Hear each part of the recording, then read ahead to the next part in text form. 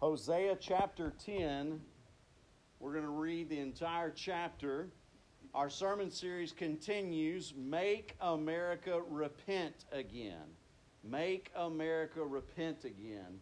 And as you're turning there to Hosea chapter 10, I want you to think about something. I want you to think about what's going on the West Coast, what's going on the East Coast, what's going on in the world today. We've been in this sermon series now for several weeks. We had the Gideons come last week and talk about the distribution of the Word of God around the world. And thank you, Buellland Baptist Church, for supporting the Gideons International. We took up a special love offering for them. Over $300 was raised to go and support their ministry and be able to buy more Bibles. But you think about what we've been saying for the last several weeks, that the key to making America great again is America repenting. And we see what's happening in the world, and I said it several Sundays ago, there's a lot of talk among theologians and among pastors about a shaking, an event on the horizon that will shake things to their core. And I thought about it this past week with all that has happened. First of all, if you're an ostrich with your head in the sand, you may not know that there's wildfires on the West Coast that are spreading and tearing up thousands and thousands and thousands of acres as well as wildlife. That's happening in California and on the West Coast. And then you look at the earthquakes that have recently happened. Devastation in Haiti. We need to remember the people of Haiti and what they've been through. It kind of gets swallowed up with all the other news that's happening. But Haiti has now suffered two major earthquakes in a relatively short period of time. And the first one years ago devastated their infrastructure. This one is just wreaking havoc even more. Then there was a hurricane that headed right towards Mexico. Ironically, one of the hurricanes was named Grace. If that's not a sign from God, the only thing that holds back the wrath of God is the grace of God. But Hurricane Grace went towards Tulum, which if you know anything about archaeology and you know anything about Mexico, that's one of the greatest Mayan temples in Tulum. They just recently invested a lot of money trying to make that a huge resort. With all the other things going on in Mexico, they were trying to promote a peaceful area that you could go to and stay at a resort. That hurricane blew through there and has caused all kinds of devastation. Not only that, but then you have this other hurricane, Henri. I don't know why we wouldn't just call it Henry, but anyway, maybe Henry had already been used and we got to get fancy. Henri, for the first time in over 30 years, areas that normally don't get affected by major hurricanes are right there in the pathway. It started this past week with a lot of wind and storm surge. Washington, D.C. flooded. Many areas and many streets in Washington, D.C. were totally flooded by the preview of the hurricanes and the tropical depression and storms that were coming up that area. Long Island hasn't had a hurricane in over 30 years, and that's a possible area that it will be going through later this afternoon. There's a lot of strange stuff happening, and then you think about all that we watched this past week with Afghanistan and the enormous amount of people and crowds trying to flee as the Taliban has taken over. You didn't hear the word Taliban for over 4 years. You didn't hear anything about them. They hid like cowards because that's who they are. But they didn't do anything for 4 years. And now all of a sudden, because of a lack of planning and an overemphasis on policies instead of actual execution of a withdrawal plan, you take your military out first and then leave all this equipment over there and all these civilians and all these contract workers that are American citizens. Don't lose sight of this. There are American citizens now trapped in Afghanistan that want out, that want to get out, and they have no way because the Taliban has established checkpoints and will not allow these people to flee. Some of them have been able to get out, but many of them are left behind because of lack of proper planning and because of an overemphasis on policies instead of execution.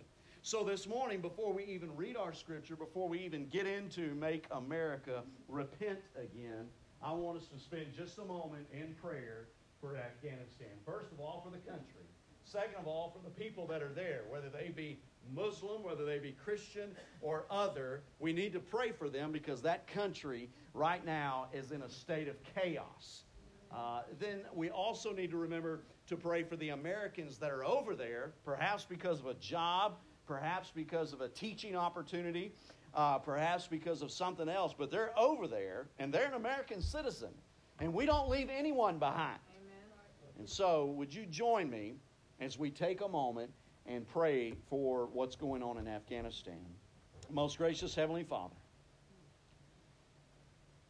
we've watched the images of so many people crowding around the cargo plane.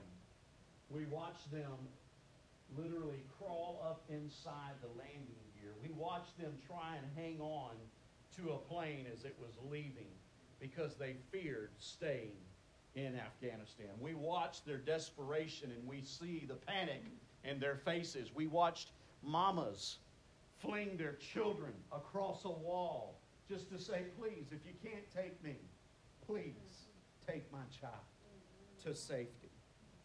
God, our hearts are broken. Our hearts cry out for your hand, for your intervention in this situation that most of us probably believe could have been avoided.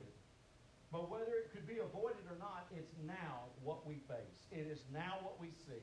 And so, Father, forgive us for doing things and then asking you to fix our mess-ups. We should come to you first, and we should ask for your hand, your blessing, your guidance. But I've been guilty of doing something and then asking you to fix my mess. So it's no different with this situation. We pray for Afghanistan. We're joining with millions of other Christians right now as Franklin Graham has called us to a time of prayer, and we're asking for your intervention in Afghanistan and in this chaos that somehow, some way, that through a miracle of you, there would be peace and a resolution. We pray for the Americans that are trapped over there, for the people themselves that are trapped over there that don't want to be a part of this new regime, the Taliban. We ask, God, that you would rescue them, get them out of that situation. That, Father, now that it has turned into this, that perhaps the darkest day can become the most revealing of your glory. The darkest situation can reveal your light.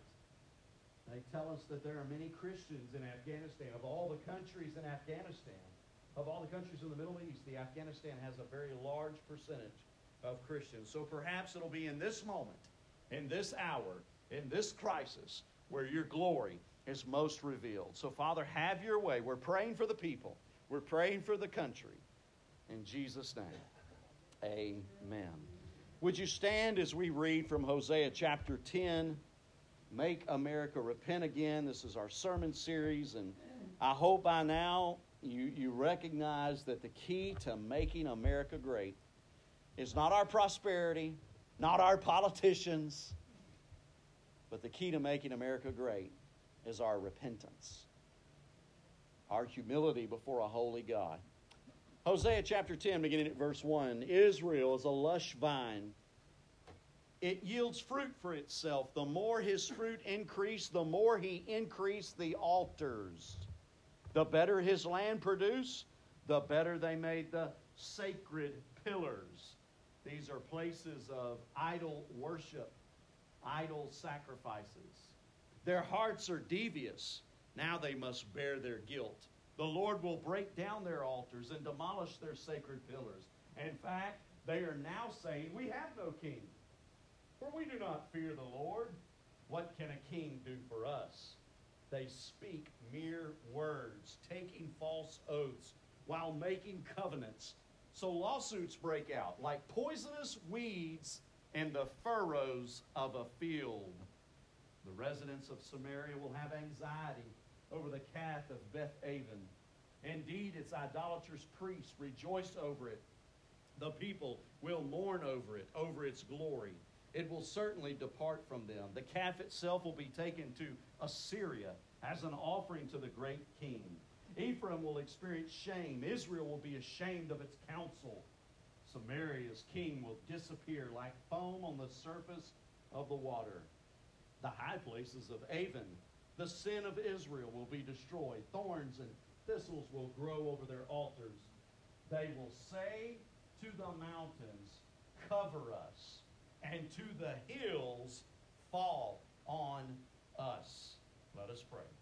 Most gracious Heavenly Father, when we read a passage like this, it cuts through a lot of the distractions, and it cuts through the pride that we may have today sitting here in church, the ego that is puffed up, or the pride. Father, it doesn't take much to look at this passage and see the parallel with the United States of America and how our prosperity has led to our pride. Our prosperity has led to idolatry, just as it did in the days of Hosea. So we repent of that. We ask you to forgive us of that. And we ask today, God, that just as in the days of Hosea, that prophet cried out and said, repent, repent. And that is what you seek today. Those who would repent, turn from their wicked ways, turn to you, and then you'll heal the land. Father, have your way in this service. Let your Spirit reign supreme. In Jesus' name we pray. Amen. You may be seated. Continue in verse 9. Israel, you have sinned. Since the days of Gibeah, they have taken their stand there. Will not war against the unjust overtake them in Gibeah? I will discipline them at my discretion. Nations will be gathered against them to put them in bondage for their two crimes. Ephraim is a well-trained calf that loves to thresh, but I will place a yoke on her fine neck. I will harness Ephraim. Judah will plow. Jacob will do the final plowing. Sow righteousness. This was on the front of your bulletin. Sow righteousness for yourselves and reap faithful love. Break up your unplowed ground. It is time to seek the Lord until He comes. Somebody say amen. Amen. It is time to seek the Lord until He comes and sends righteousness on you like the rain. When was the last time you danced in the rain? When was the last time, instead of doing this, oh, oh, oh, oh, like it's going to hurt you, hello? Like it's going to make your hair fall out or something. Good gracious. Listen, next time it rains, I want to see y'all out there in the downpour and allow it to cover you. And remember that verse from verse 12. Look at it again. Until He comes and sends righteousness on you like the rain. Amen. Be like a child. Children aren't scared of the rain. They go out and dance in it and play in it. I want to see us the next time it rains, instead of putting the newspaper over your old hair because you just got it did on Tuesday, I want to see you out there saying, pour it on me, God, pour it on me. Rain ain't never hurt anybody. Amen. Remember when they scared us about 40 years ago? Acid rain, acid rain. It's going to melt your cars. It's going to melt your house. Acid rain. You know what I did back then and you know what I do now? Give me some. Give me some. Good gracious. Ain't never hurt nobody. Rain's good. Just ask a crop. Rain's good. Just ask your garden. I want to see it rain. Then look at verse 13. You have plowed wickedness and reaped injustice. You have plowed wickedness and reaped. You will, watch, whatever you sow, you're going to reap. Hello? I don't know why we keep thinking, well, I'm going to do this, and then I'm going to ask the Lord to bless me. No. You better be planting and sowing in righteousness, so that what comes up out of that ground, what blossoms, ain't filth and ugliness and vulgarity, but it is blessings and pure and righteousness. Hello? Yes. Come on. It says there, you have eaten the fruit of lies because you have trusted in your own way. Come on, somebody. Come on. Yes. You have trusted yourself instead of God. You have trusted Oprah instead of God. You have trusted the politicians instead of God. You have trusted money instead of what it tells you on the money. In God we trust. It goes on to say, and in your large number of soldiers. That's what you've placed your trust in, the size of your military. The roar of battle will rise against your people, and all your fortifications will be demolished in a day of war, like Shalman's destruction of Beth Arbel. Mothers will be dashed to pieces along with their children. So it will be done to you, Bethel, because of your extreme evil. At dawn, the king of Israel will be totally destroyed. Listen to what I'm about to tell you. Throughout this passage, you see that in Hosea's day, the people of Israel were drifting from God. In Hosea's day, the people of Israel were drifting from God. The prosperity of Israel, the blessings of God's hand upon Israel had caused them, instead of being thankful, instead of being grateful, instead of being obedient, it caused them to go, look at my garden. Look at what I've done. Look at my possessions. I have so many possessions. I have possessions in storage. I have possessions in my patio. I have possessions in my attic. Look at all that I have. Look at my stuff. My stuff is better than your stuff. In Hosea's day, this was happening, and it's happening today. Yes, it is. It's happening today. Yes. Our prosperity and our possessions has taken our focus off of God as a country. And there are consequences for that Hosea warned Israel about. And there are consequences for that I'm trying to warn you about. Amen. Do you sense a shaking? Do you sense a great awakening? Do you sense something happen? That, I mean, people are like, there's a lot going on in the world. Yeah. Abraham Lincoln once said, America will never be destroyed from the outside. If we falter and lose our freedoms, it will be because we destroyed ourselves.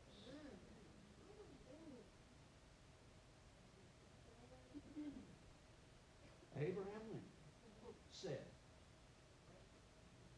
America will never be destroyed from the outside. If we falter and lose our freedoms, it will be because we destroyed ourselves.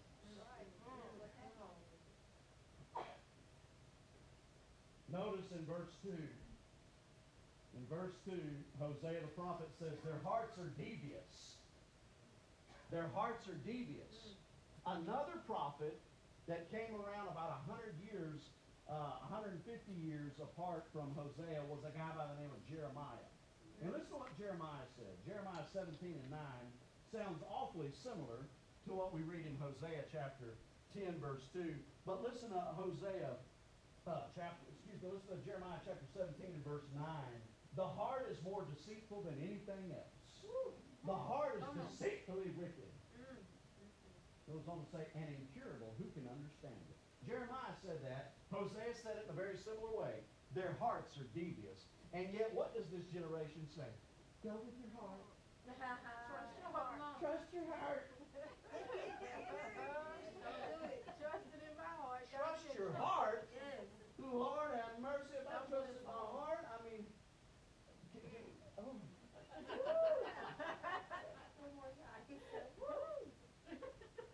That's what people tell you, though. Go with your heart. Yes. Go with your heart. Listen to your heart. Not really my key, but the generation will tell you, go with your heart. Go with your heart. Look at what that got people in Hosea's day. Look at what it got people in Jeremiah's day. And look at what it's doing to us today. Go with your heart. Yes. Go with God. Amen. Go with God. Amen. Notice it talks about empty words. It says there in Hosea chapter 10, they speak mere words, taking false oaths while making covenants. Then it talks about lawsuits breaking out. As I read this, I felt like it was taken from today's headlines. Empty words. Word, a handshake used to mean something. Amen. A person's word used to mean something. Yes. A person's word was their bond. Yes. You didn't need a signature on a piece of paper. And now, by the way, that signature on a piece of paper doesn't mean anything because of litigation. Do you recognize that we live in the most litigious society in the world, and we are the most litigious generation in the world? Now, some of you on Sligo are like, define that for me. Litigious meaning lawsuits and meaning legal conflicts. Especially those in Bristow. They needed to know. Litigious. I had never fished for that lure before. Litigious. And some watching on Facebook are like, oh, I think I'll name my next child that. Don't do it! Don't do it! Don't do it! Litigious, meaning lawsuits, conflicts in the court. I spend every week of my life in a courtroom. Y'all watching on TV, that's fake court. I am in the real court. Ain't no Justice Jackie ruling in this court. This is a real judge sitting from a bench. And the stuff that I see in court, I'm like, what, are you kidding me? The lawsuits that people bring. And let me just say this. You think about all the stuff that we've gotten ourselves into because of lawsuits. On a hairdryer, it says, don't use this while in the bathtub. Now, Lloyd, I probably shouldn't be asking you because it doesn't look like you've used a hairdryer in a few years. But let me just ask you, back in the day, would you have ever thought of using a hairdryer in the bathtub? I think it was Rodney Dangerfield that said one time, my mama didn't love me. My mama didn't love me. I get no respect. My mama used to give me a toaster oven to play in the bathtub. Hey! But you and I know toaster ovens and blow dryers don't mix well with water. Yes. How about this? Did you know this? That in an RV that you buy today, a fifth wheel or a trailer, an RV, there's a label because of a lawsuit on the steering wheel that says, do not set the cruise control and leave the steering unattended to go to the back of the RV and take a nap. Do you know what that means? That means somebody tried it. Ethel, I'm going to set the cruise control and you and I are going to go to the back bedroom and have us a nap. Yep. Sounds good to me. They put that thing on cruise control and went back to the back and had a wreck, I'm sure. So now there's this big warning label. Or how about this? The coffee at McDonald's. Who knew it was supposed to be hot? Some of you foo-foo people that drink sugar coffee. Don't tell me how I love coffee. No, you like cream and milk and ice. Real people drink coffee hot and black. There you go. But who knew at McDonald's that the coffee may be hot? And who knew that when you're in a car and you exchange from the car to the window, that it could spill on you and give you bad burns? But now there's a big warning label. And here's what it costs. You know what it costs? It costs the price of a cup of coffee to go up. You know what it costs? It costs the price of an RV to go up. You know what it costs? It costs the cost of a hairdryer to go up. Being in a litigious society is no benefit to you because it causes products to cost more than they should. It causes opportunities to be less because people are scared of lawsuits.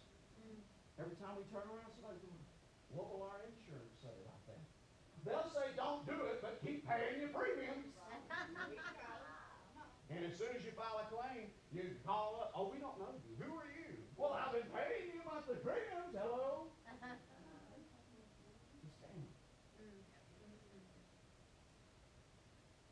Lawsuits have caused higher prices, higher risk, and less opportunities. It does not benefit us. And in the days of Hosea, look at what he says. He compares it to poisonous weeds. I'm going to show this to my lawyer friends. So lawsuits break out like poison. I'm just kidding. I don't have any lawyer friends. Lawsuits break out like poisonous weeds in the furrows of a field. There's a lot of weeds, a lot of lawsuits out there. I feel sorry for our friends, even church members here today that own small businesses. The things they would love to do and the opportunities they'd like to give children and adults and different people with their products and their services that they offer, they have to consider the liability of things. They have to go, oh, well, I don't know. And so if you ever wonder why is there not more to do around here, thank your attorney friends. If you ever wonder why we as a church can't do certain things, thank lawsuits. It's really sad. Look at verse 8. verse 8, the latter part. They will say to the mountains, cover us, and to the hills, fall on us. You've read that before and you've heard it before.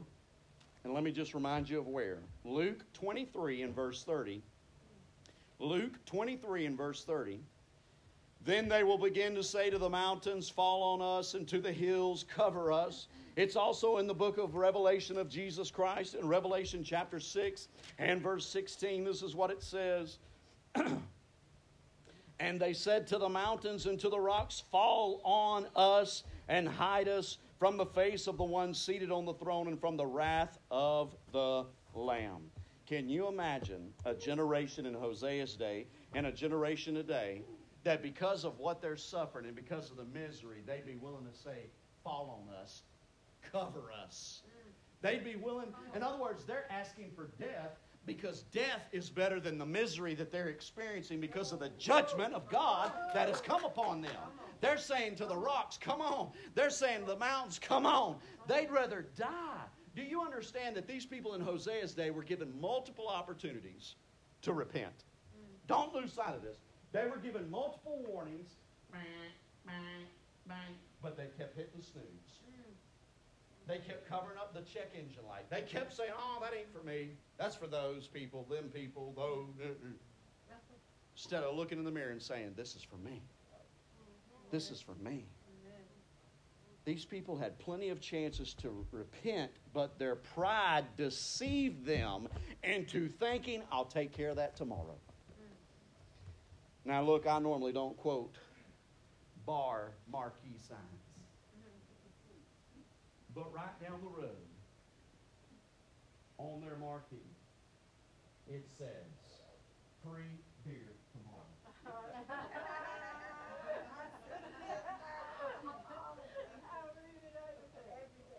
Now, don't go confessing. We don't know. Don't do that. I don't want that. I wonder how many people from Bristol, though, probably, saw that on the sign and said, I know where I'm going to be tomorrow. And then they show up and probably call their buddy, Bubba, don't come. They changed it to tomorrow. Billy Bob, they done rearranged it. I don't know, like I said, there's some conflict. Yeah, we're going to do it again tomorrow. Okay, we'll try again tomorrow. Tomorrow is deceitful. There's been a lot of people that come and sit in church on a Sunday and say, tomorrow I'm going to work on what that preacher said. Tomorrow I'm going to do what the Holy Spirit weighed upon my heart to do. Tomorrow I'm going to go make right that relationship. Tomorrow I'm going to start trying to do good by the Lord. Read my Bible. Tomorrow. Procrastination is a tool of the enemy. If God has called you to do something, do it now. If God has called you to do something, if the Holy Spirit's moving in you, do it now. Don't live like the people in Hosea's day with the arrogance of saying, I'll take care of that tomorrow. Tomorrow. Tomorrow never comes. Tomorrow is deceitful. Now, draw your attention to verse 12. So righteousness for yourselves and reap faithful love. Break up your furrowed or unplowed ground. It is time to seek the Lord until he comes and sends righteousness on you like the rain. It's time to seek the Lord. It's time to seek the Lord. It's time to repent. It's time to get right. There is no tomorrow. We've been living under a delusion that we'll always have another opportunity. That is a delusion of the great deceiver. That is a delusion of the great deceiver. You have this moment now. This moment now. History is a mystery, and the future cannot be known. But God has given you a gift, and that is why we call it the present.